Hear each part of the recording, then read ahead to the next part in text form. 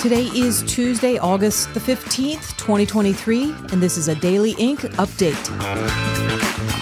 The death toll is now expected to reach 1,000 people in areas of Maui, Hawaii, after some historical communities were decimated by fires. President Joe Biden is being heavily criticized for turning a deaf ear and cold shoulder to the situation. Biden left his home in Delaware on Monday morning to end a week-long vacation at the beach when a reporter asked him for a statement on the record-breaking disaster on that Hawaiian island. President, any comments on the rising death toll in Maui? Will you come talk about the Hawaii response, Mr. President?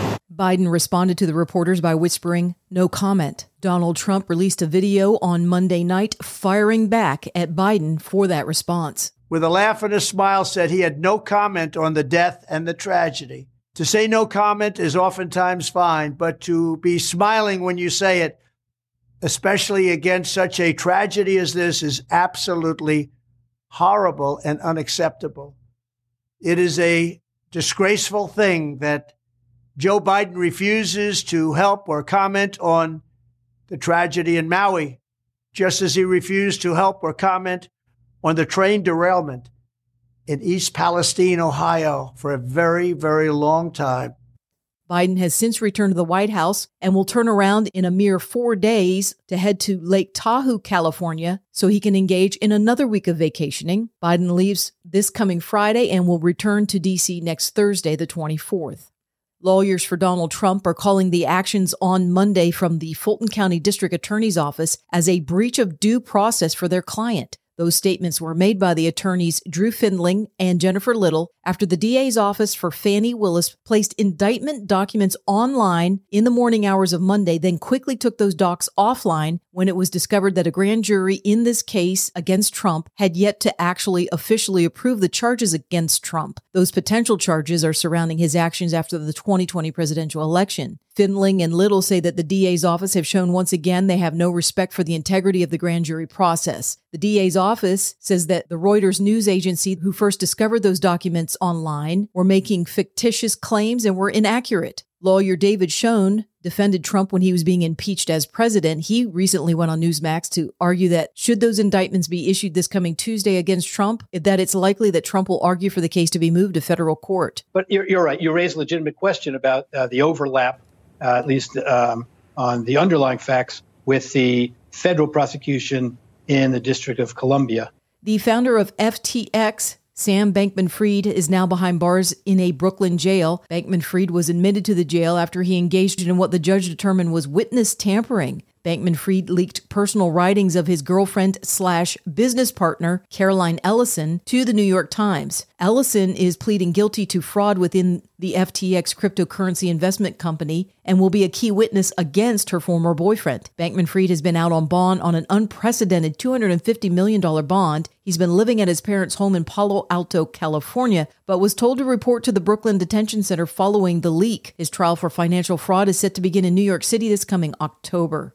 A lawsuit against the Food and Drug Administration has caused the FDA lawyers to do a 180 when it comes to the Nobel Prize-winning drug ivermectin. This month, attorney Ashley Honnold declared that her client, the FDA, recognizes that doctors have the authority to prescribe ivermectin to treat COVID-19. This declaration came during oral arguments within the Fifth Circuit Court of Appeals and is a massive departure from the many headlines that were put out there on behalf of the FDA since the start of 2020, where Americans were advised to not consider the use of ivermectin as a solid health decision, but instead get vaccinated with the experimental gene therapy mRNA shot. 3 doctors have sued the FDA, saying that the government agency unlawfully interfered with their ability to practice medicine. In August of 2021, the FDA posted a very folksy post on social media ignoring their previous approval of ivermectin as a legitimate drug to use with humans for the past 4 decades, and instead, they told Americans in a post, quote, "You're not a horse, you're not a cow. Serious, y'all. Stop it." End of quote. This added to the media efforts to paint ivermectin as a drug used solely for deworming animals. These national story updates have been brought to you by Daily.Ink, a website that is a repository of documents for those who like deep digging, critical thinking, and true journalism where the facts speak for themselves. Up next, a preview of what is coming and what is available on the Open.Ink website.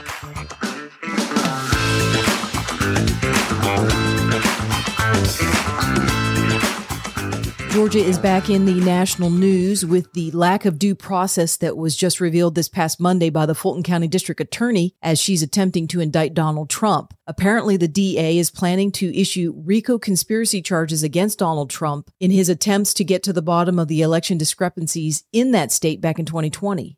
A tool that True the Vote used to gather when it comes to information about ballot trafficking in Georgia back in 2020 was a process called geofencing. That procedure of tracking movement and locations through a person's cell phone was what provided the data that was used in the 2000 Mules documentary about the 2020 election in Georgia. Geofencing is so effectively used already by the U.S. government that The Intercept media outlet just did a story about the Georgia Army National Guard planning to use geofencing around 67 public high schools in that state. They will use the geofencing to target teens in an effort to get more military recruits. As you know, the U.S. military as a whole has very low numbers when it comes to military recruitment ever since the COVID-19 vaccine mandate, quite honestly. The geofencing is going to target the phones that are found within 1 mile of a school facility in order to send recruitment advertisements. But the real question is, will the government stop at that practice alone, as if that isn't bad enough? Or will the government catalog those numbers for further targeting of other recruitment tactics that might even spill over into the area of surveillance and propaganda? One document that can be immediately accessed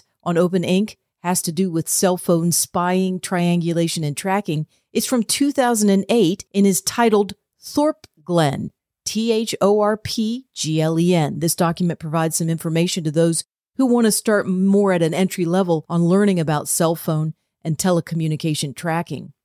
Well, this past Sunday marked the 1-year anniversary of the pit operation that was held in Arizona by Greg Phillips and Catherine Engelbrecht. The two were videotaped as they presented their involvement with and discovery of Konnech, which is a company based in Michigan. Konnech is an election logistics software company that was found to have direct ties to the Communist Chinese government through both the CEO, Eugene Yu, as well as their computer programming, which was sending American election data to be stored and accessed in China. Here are Catherine and Greg speaking to dozens of researchers who were invited to take part in the pit. Both are describing what happened next when they confirmed that so much American election data was in the hands of the Chinese Communist government. From January of 2021 until April of 2022.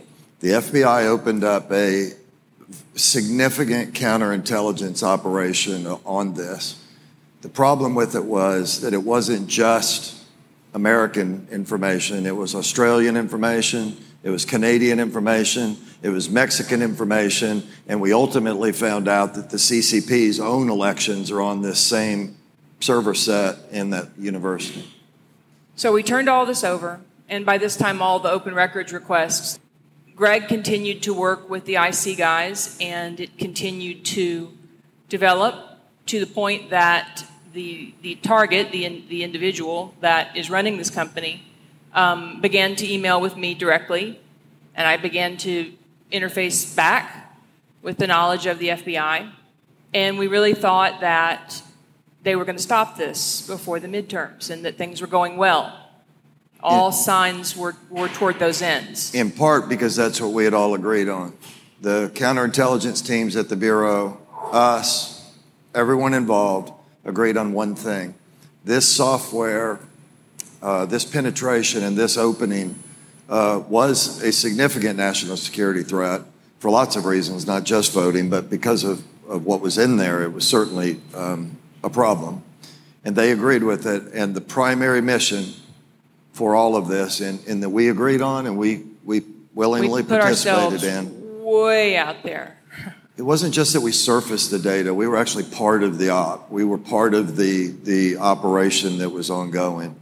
We didn't hold anything back. We thought that we were all on the same team and that this was all going to be stopped. And that brings us to Act 3, which is the betrayal.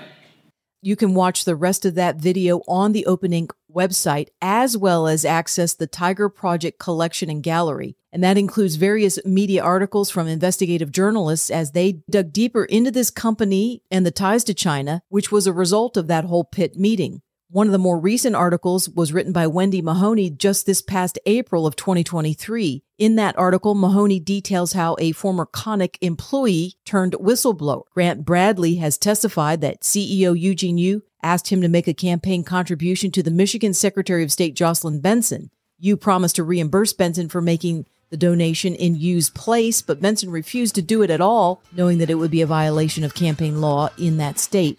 You can even read more about what Bradley has revealed about his time in Connick on the Open.Ink website. Thanks for listening to this Daily.Ink update.